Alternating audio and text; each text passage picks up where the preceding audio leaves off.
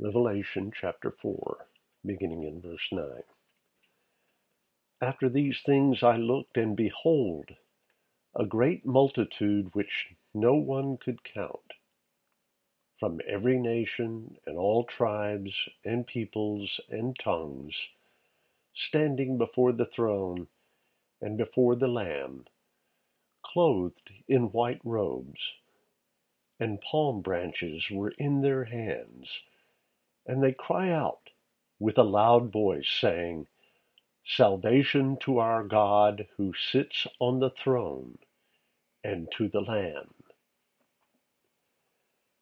The evangelist is witness to the next phase of worship, focused upon the Lord God Almighty and His only begotten Son, Jesus Christ. The gathering is gigantic. There is no way to even estimate the enormity of the throng. What is known is the representation. Every political group, family, clan, and population can be found in the massive crowd.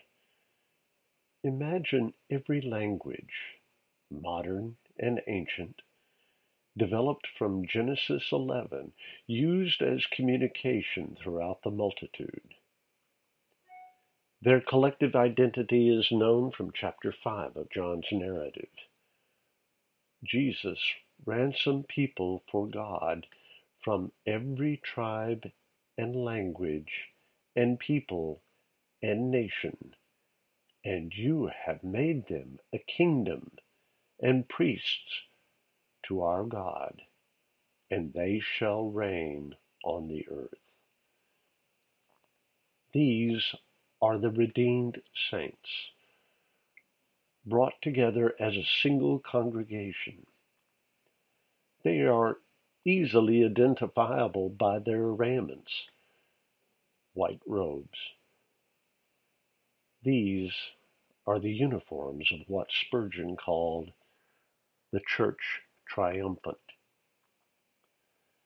Beginning with the establishment of the Feast of Tabernacles in Leviticus 23:40, you shall rejoice before the Lord your God using palm branches.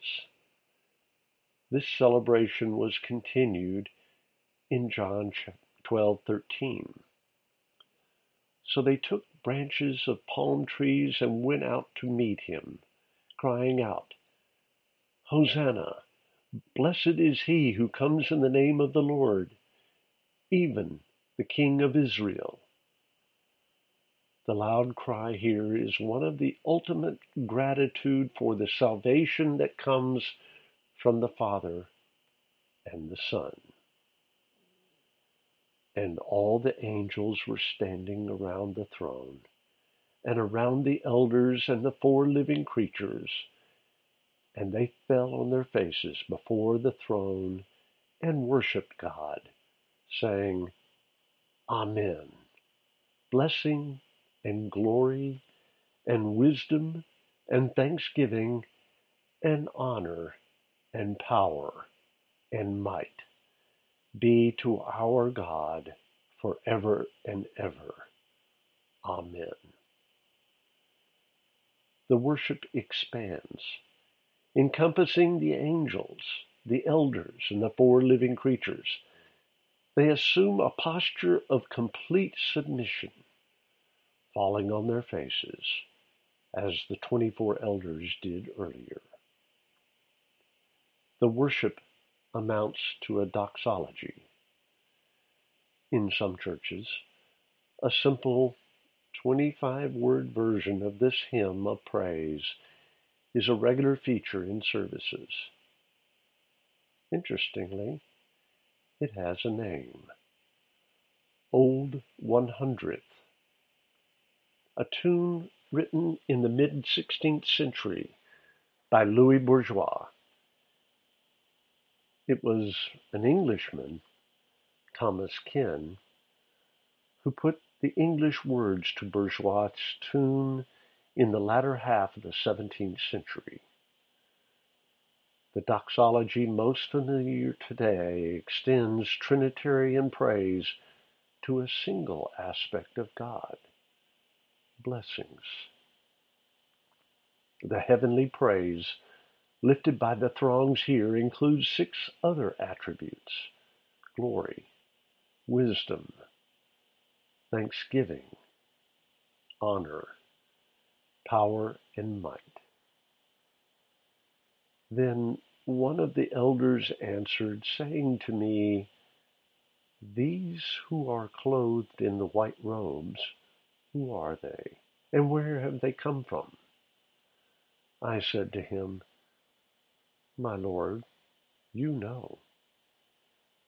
And he said to me, "These are the ones who come out of the great tribulation, and they have washed their robes and made them white in the blood of the Lamb." One of the elders turns to John, asking about the identity of the multitude. The exchange is reminiscent of Ezekiel 37:3. He said to me, "Son of man, can these bones live?" And I answered, "Oh, Lord God, you know." The elder explains that the saints in white robes are martyrs from the Great Tribulation. The robes are white because of the name for which the martyrs died, Jesus Christ. The Savior's own sacrifice caused their robes to be cleaned beyond their own means of whitening. For this reason they are before the throne of God, and they serve him day and night in his temple. And he who sits on the throne will spread his tabernacle over them. They will hunger no longer, nor thirst any more, nor will the sun beat down on them, nor any heat. For the Lamb in the center of the throne will be their shepherd, and will guide them to springs of the water of life, and God will wipe every tear from their eyes. Once the Great Tribulation got underway, there were still countless individuals who heard the Word of God, believed in the life, death, and resurrection of the Son of God, and refused to deny their Redeemer. These were murdered for their convictions, and found themselves in the service of the Almighty in his temple before the throne of God. The reward for their overcoming is the protection of God's tabernacle. Further, they believed the promises of the living Christ. From Matthew 5:6.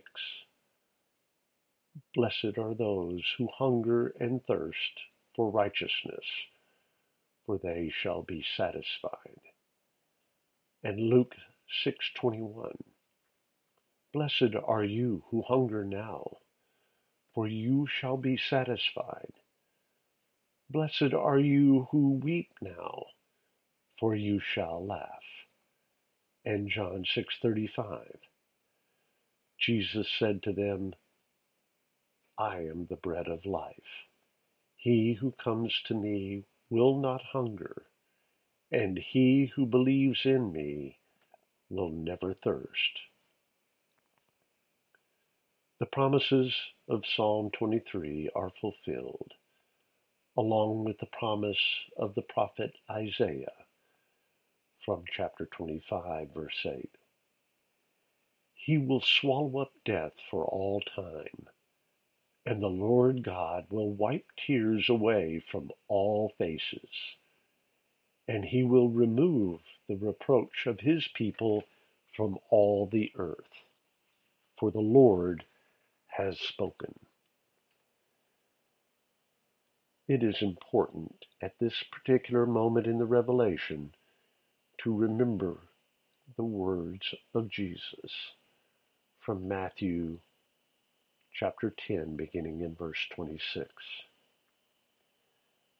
Therefore, do not fear them, for there is nothing concealed that will not be revealed, or hidden that will not be known. What I tell you in the darkness, speak in the light. And what you hear whispered in your ear, proclaim upon the housetops. Do not fear those who kill the body, but are unable to kill the soul, but rather fear him who is able to destroy both soul and body in hell. Blessed is he who reads and those who hear the words of the prophecy, and heed the things which are written in it, for the time is near.